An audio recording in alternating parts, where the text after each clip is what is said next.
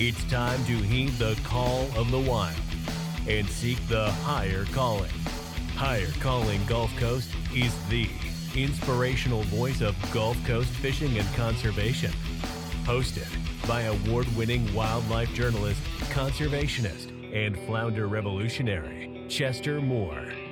Be ready for a relentless pursuit of life, liberty, and the pursuit of fishing adventure. Welcome to Higher Calling Gulf Coast. This is Chester Moore, and we're continuing our Speckled Trout saga. Like, I overdo everything. Like, I'm the king of overdoing stuff. So I decided, hey, let's do 10 episodes in a row in a month on Speckled Trout. So I'm down here at South Padre Island, and I'm here with Brian Barrera and Captain Brian Barrera and Captain Luis Flanes III. And we've been talking. We did another show, which you can go back and listen to. It's really awesome, talking about the overall fishery down here. But I wanted to talk just about the trout fishing down here. And you said you do a big percentage of your fishing is actually for trout. Yeah, absolutely. It's a species that I offer on my guide trips, and it's something that I can get most people on. It's the trout that we've got good numbers here, and you can find, the slot size, and you can always run into a trophy here and there. We've got areas that hold lots of healthy trout. We've got the deeper drop-offs, and we've got the mud shell bottoms, and trout like to hang out in those areas. So it's a good place to come down and target trout, definitely. So say someone wants to come down here and freelance it and go catch them a big trout. You mentioned some transition zones right there. We have mud and shell and those kind of things. Will that maybe be a good starting point to start looking for those little bit bigger fish? Yeah, absolutely. You've got those mud shell bottoms, and most of the time these fish are laying their bellies on there and waiting for fish to come by. The transition that we have, I'd call it like a transition. Color change would be a color change where you've got the clear water, and then you've got a little bit greenish margarita color water, and then it turns into chocolate water. So that's a little transition that we call the color change. And most of the time, these trout like to hang out in that transition, right in that margarita water that we call it. And margarita water. Sounds like a country song. yeah. People love that, but that's the trout. The trout like that area where that zone, because it's not too dirty, not too clean, so they can hide there. They can hide and they can sit in the grass and no one can see them, and it's a good spot to target trout. Okay, so Brian, we had the other podcast that we did. We talked about snook and how persnicky they can be and bass-like. Big speckled trout. There's a certain point, in my opinion, in a trout's life where it kind of shifts to a point where it's like, no, I'm not going to go chase 100 shad a day. I'm going to get one big croaker, one big mullet, a couple of baits like that. Do you find that kind of down here, people are pressuring the bigger fish, that the bigger fish are even a bigger challenge, even if you see them, to get to bite?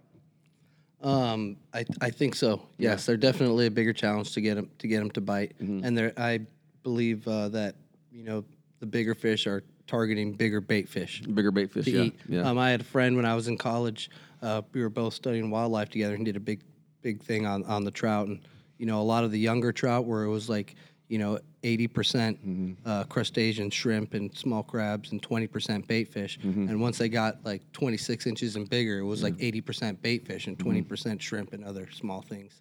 And those big fish, I think they're hanging in the shallow, chasing those big baits. And they're harder to get. They're harder to get to eat. They're smart, and inside those shallow waters, it's harder to fool one of those fish rather than in 5 feet where you can sneak up on them super easy.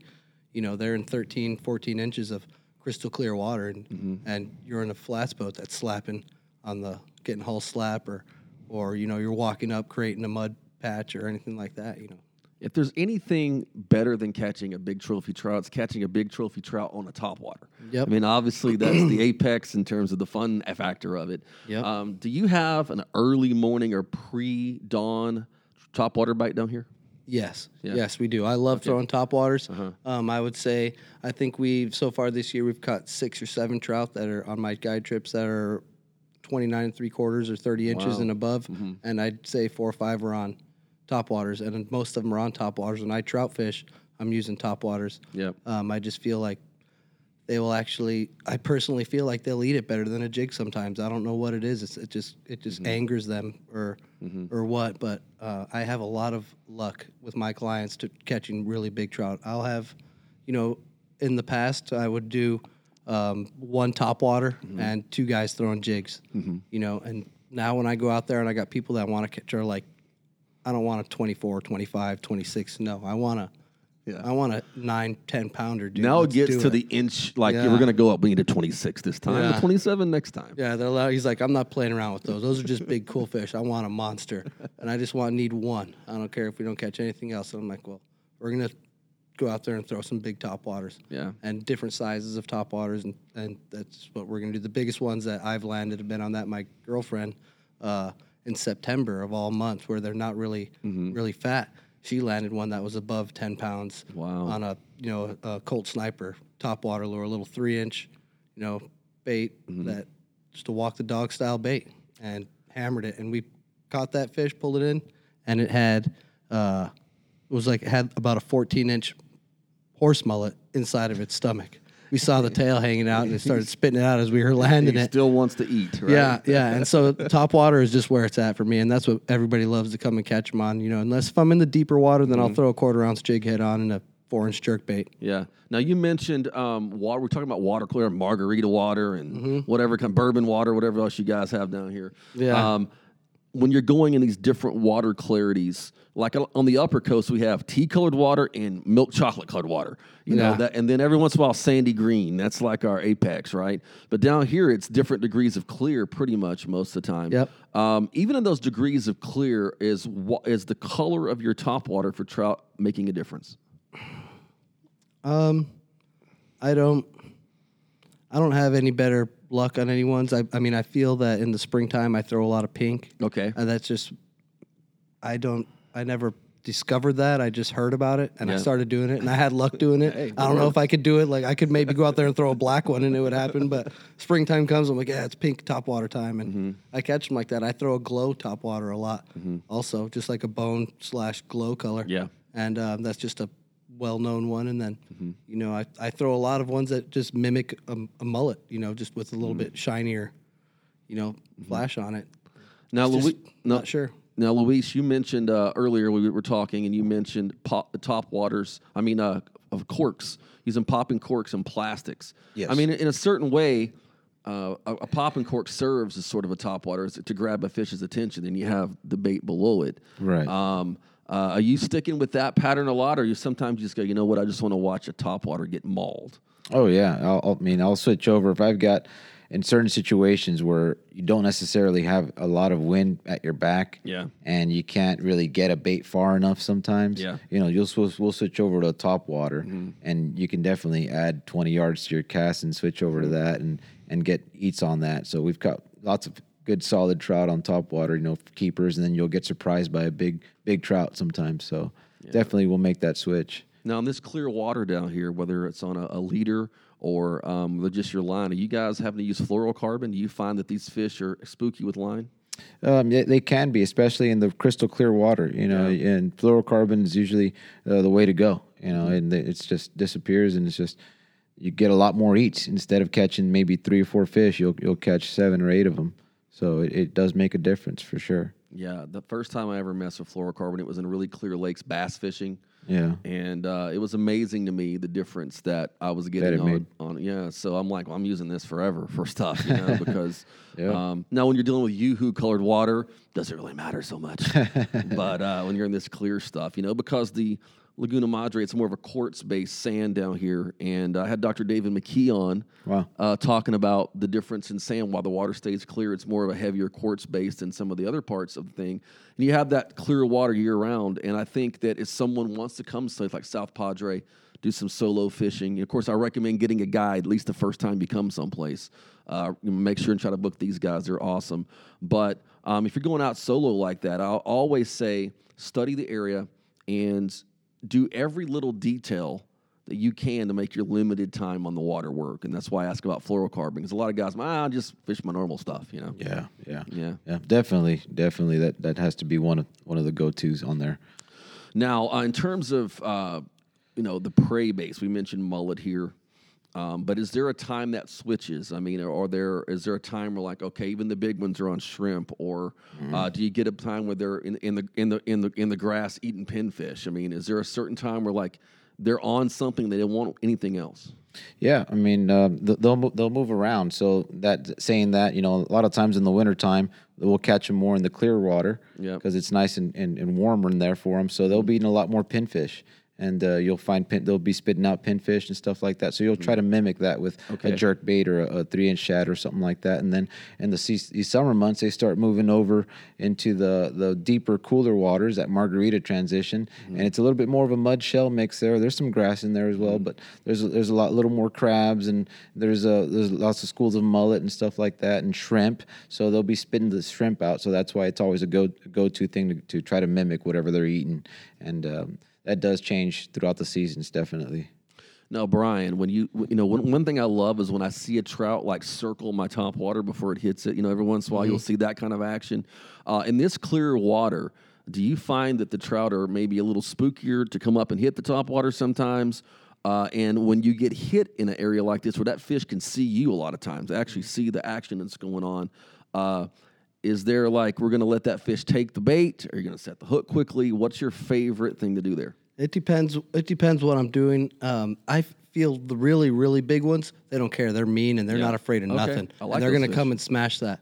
The 22s, the 23s, that they're not on the top of the food chain yet. They might think about it.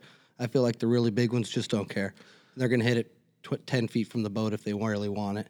Just an FYI, you realize how spoiled this is? You guys are going, just the 22s, 23s, 24s, 25s. Those guys are out there. And, because social media world, I want to let you know that those are the 35 inchers you're seeing on Facebook. I just want you to just figure that out, okay? All right. They'll long arm them. Yeah. You give them the guide stretch. Yeah, come on, man. It's better to make it look small, I'll give you that. But, so that's interesting. That it's almost like you're saying you're dialing down to find those particular big fish. Yep, and we have a lot of grass here too. And like as you said about letting them eat it, not letting them eat it, it depends what we're doing.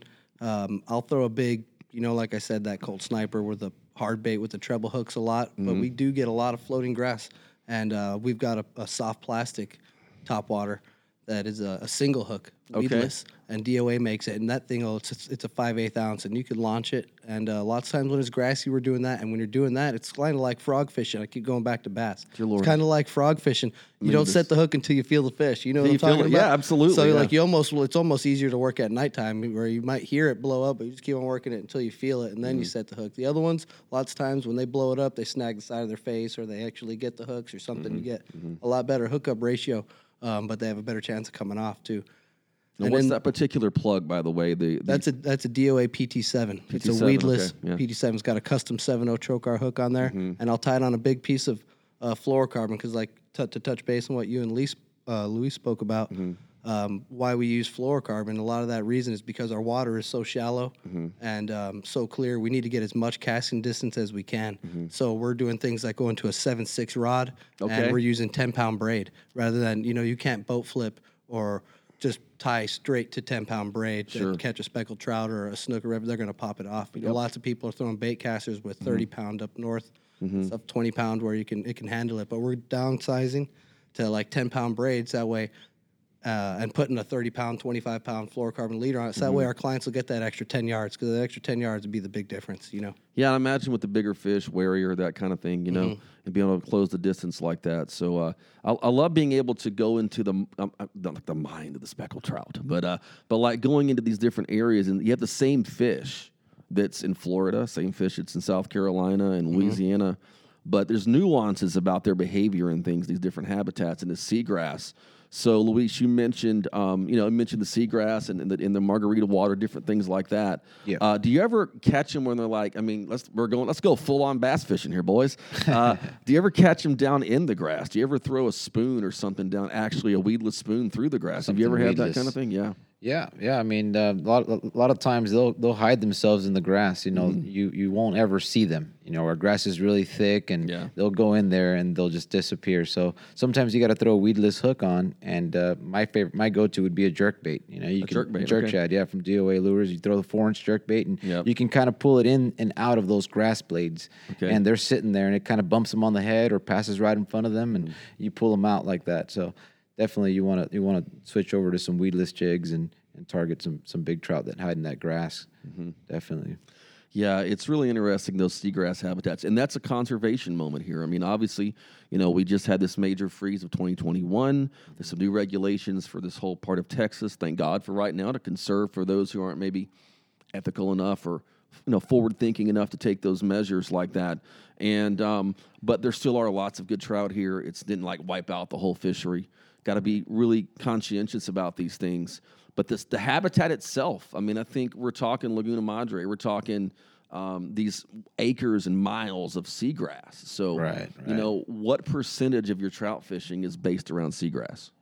I'd say 80% of Okay, it would be, most of the time, we're drifting a flat where there's scattered grass patches. And I'll tell people to aim for the grass patches because that's where they hang out. And of course, grass brings life. Everybody knows that. So if you find some grass, there's going to be food in there.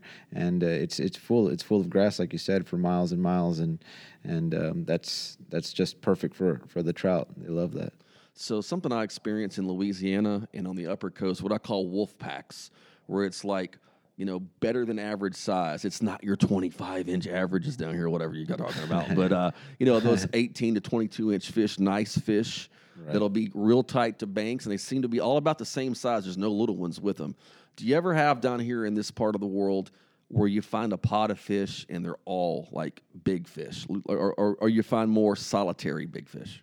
Well, I've run into moments where there's big trout hanging out together, and I'm talking upper slot, the old upper slot, which was 25 inches or bigger. Yeah. So I've had moments where I've had people catch 2 over slot trout at the same time, and moments like that, And but most of the time, when you're targeting a big trout, or at least myself, I'll it's kind of like I'm working for that solo big trout where I kind of feel like a big trout's going to be hanging out here, whether it's on a point or on a certain drop off or in a certain pothole. We call those sand holes out here, and that's the way I would target a solo trout.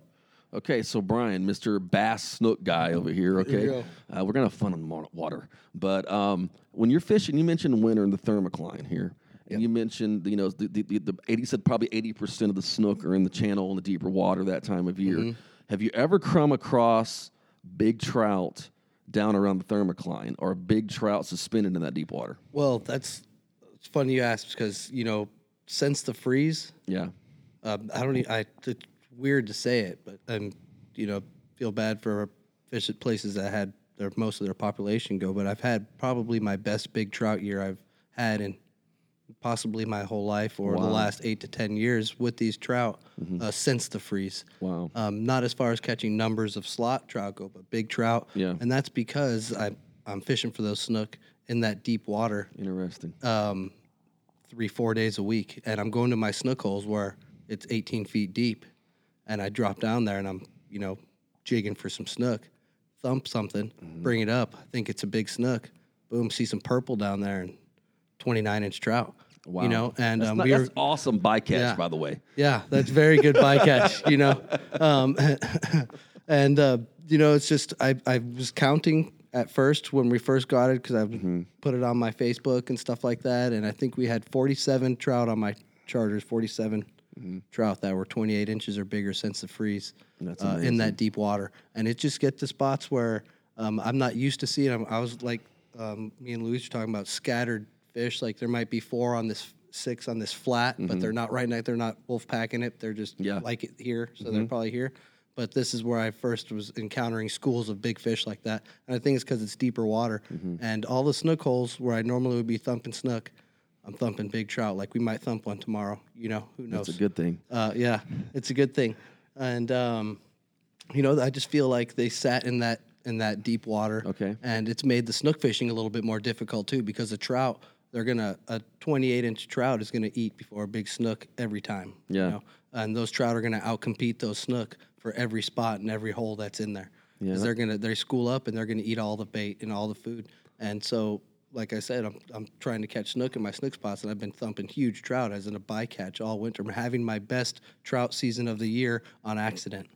Wow, that's the quote of the show. Yeah. I got to go down this rabbit hole with you. So you're talking about these fish in deeper water. Are they are they suspending? They're suspending in some areas. It depends what kind of bottom there is. Okay. areas where there's not a lot of structure, not a lot of oysters, they'll be belly scraping. I'll pull them up with red stomachs and stuff like that. But lots of them where there's structure, old fallen down docks, riprap, things like I told you I fish for snook, old mesquite trees that are falling down in there, and it's 16 feet deep. I'm pulling them off of that stuff, suspended. Wow. Suspended. And it's a few of them. It's more than one or two. And they've it? thinned out since. Okay. But I think that they stuck around in there for a very long time after the freeze, and I think a lot of them were spawning in there. They just got happy, and there was a lot of bait, and it was still cold, and they were like, the heck with going out into the flats for now. I'm waiting until June. Yeah, because we've had a lot more late season fronts, than we've had in a typical It's blowing year. out of the north today. Yeah, which is insanity, Yeah. right? But I wonder if a drop shot rig would work good for those those belly to the bottom fish. I bet you it would. I've never tried it. Yeah. But a drop shot rig would work pretty good. I've caught deep water flounder on the drop shot. You know, I do a lot of flounder stuff. It's kind of my thing. And, we had some spots in a river we were fishing, and I'm like, I bet a drop shot would work. I bet you it would. Yeah, really, really, really neat stuff. So, all right, we appreciate you talking about speckled trout and our speckled trout saga series on Higher Calling Gulf Coast. I'm going to wrap up with this. Tell me the story of the biggest trout you've ever had that got away. You ever have a heartbreaker? Yep. I had some one time. I had Mark Nichols, guy. I know looked up to Mark. big time. Yeah. Looked up to him big time. I was an employee of DOA for a while, and so I had him. Then we'd come down and we would hang out. Yeah, Mark's and a good guy. I had him out, and I was starstruck. Mark, first time we were down, and we got into some very big trout at school. Like, we were catching them for like a week together, hanging out. And I hooked one that was definitely 10 pounds. And he was always talking smack to me for having my drag too tight. And I was like, man, we winch these things in down here, Mark. Don't worry about it. And I hooked this monster one. I hadn't seen a trout like that since I was a little kid. Yeah. 10-pound fish, 32, 33-inch fish. And maybe 10 feet in front of the boat, my hook came flying out. I was like, it came off. And I looked at my jig head, and my jig head was straight. Got straightened out. I looked at him, and he was looking at me, and he busted me. I tried to hide it, and he busted me, and he yelled at me, and made me feel like an idiot for having my drag too tight. And ever since then, I have my drag set to TV show drag. TV show drag. Okay. Yeah, a little bit. For like a month, I was scared. I set it to TV show drag for a while, and I tightened it up a little bit now. Just a little bit. Yeah. All right, Louise, tell me your heartbreaking story. Oh man, heartbreaking. There's got to go through the heartbreak moments. We do. Yeah, It's therapy for us, man. Yeah. Well, I'd have to go back to a moment when I was actually running a guide trip, and I had one of a really good client of mine where it's just one person, and I'm able to fish with them. And of course, we were throwing artificial lures, and we're working in an area that was usually for reds. And like Brian said earlier, sometimes these big trout hang out with the redfish because they're eating kind of the same bait. And working this jerk bait, and I hooked something that I thought was a red because it never came up, never came out. Started peeling drag, and I thought it was a huge red. And I said, "Hey man, you want to reel this in?" Because he hadn't hooked up yet. And he's like, "Nah, I'll let you bring that one in, of course." So I play this fish all the way to the boat, thinking it's a redfish the whole time because it never came up. And I get it up to the boat, and I was just going to grab him. And all of a sudden, it just comes up and does a big old head shake, and it's like at least a 30-inch trout, something like that, and spits a hook right in my face. And I can still see that picture in my mind of its big yellow mouth, looking at me, and then spitting, taking off. So that'd be definitely my worst heartbreaking moment. Since you got bared your souls, I'll share a story from my recollection. This is like a long time ago when I was just a pup, and I was a young outdoor writer and fishing the Chandelier Islands off the coast of. We were on Breton Island out there, which is kind of off Venice, Louisiana, between there and Biloxi. And it was like mega shark central. They were like, I've never seen so many sharks I've seen there. And there were quite a few hitting the fish coming in and stuff like that. So I kind of have a story like you.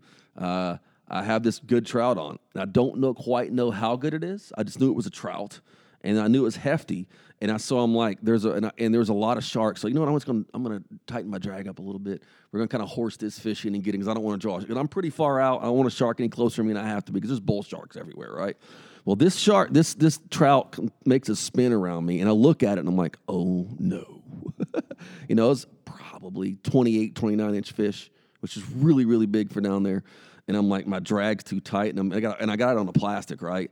And I'm like, okay, we're going to try to get it in. We're going to get the net, and that fish just went, pop, open that mouth up, and it's like slow motion in my mind. You can see the jig just dislodging, and then the water, And I never even got a trout remotely that big anywhere in the category down in that area ever again in my life. But you know what? As bad as those moments are, it's kind of the moments like that that keep us out on the water, to redeem ourselves, right? So, yep, absolutely, man. Yeah. Keeps you coming back for more. That's it. So if you want a really awesome trip, you can go to the podcast description. We'll have all their links and their social media and stuff. Brian, Luis, thank you for coming to Higher Calling Gulf Coast and talking speckled trout. Thanks for having us. It's been said that bonefish provide us practice. Tarpon provide us excitement. And permit provide us humility. But what can we provide them in return for so enriching our lives? Our support for the science behind the fight. Our support for Bonefish and Tarpon Trust. Please join us today at ptt.org.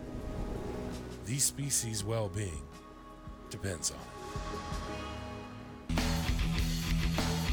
You've been listening to Higher Calling Gulf Coast with award-winning wildlife journalist and conservationist Chester Moore. Email him at chester@chestermoore.com. Check out his wildlife writings at highercalling.net and find him at @TheChesterMoore on Instagram.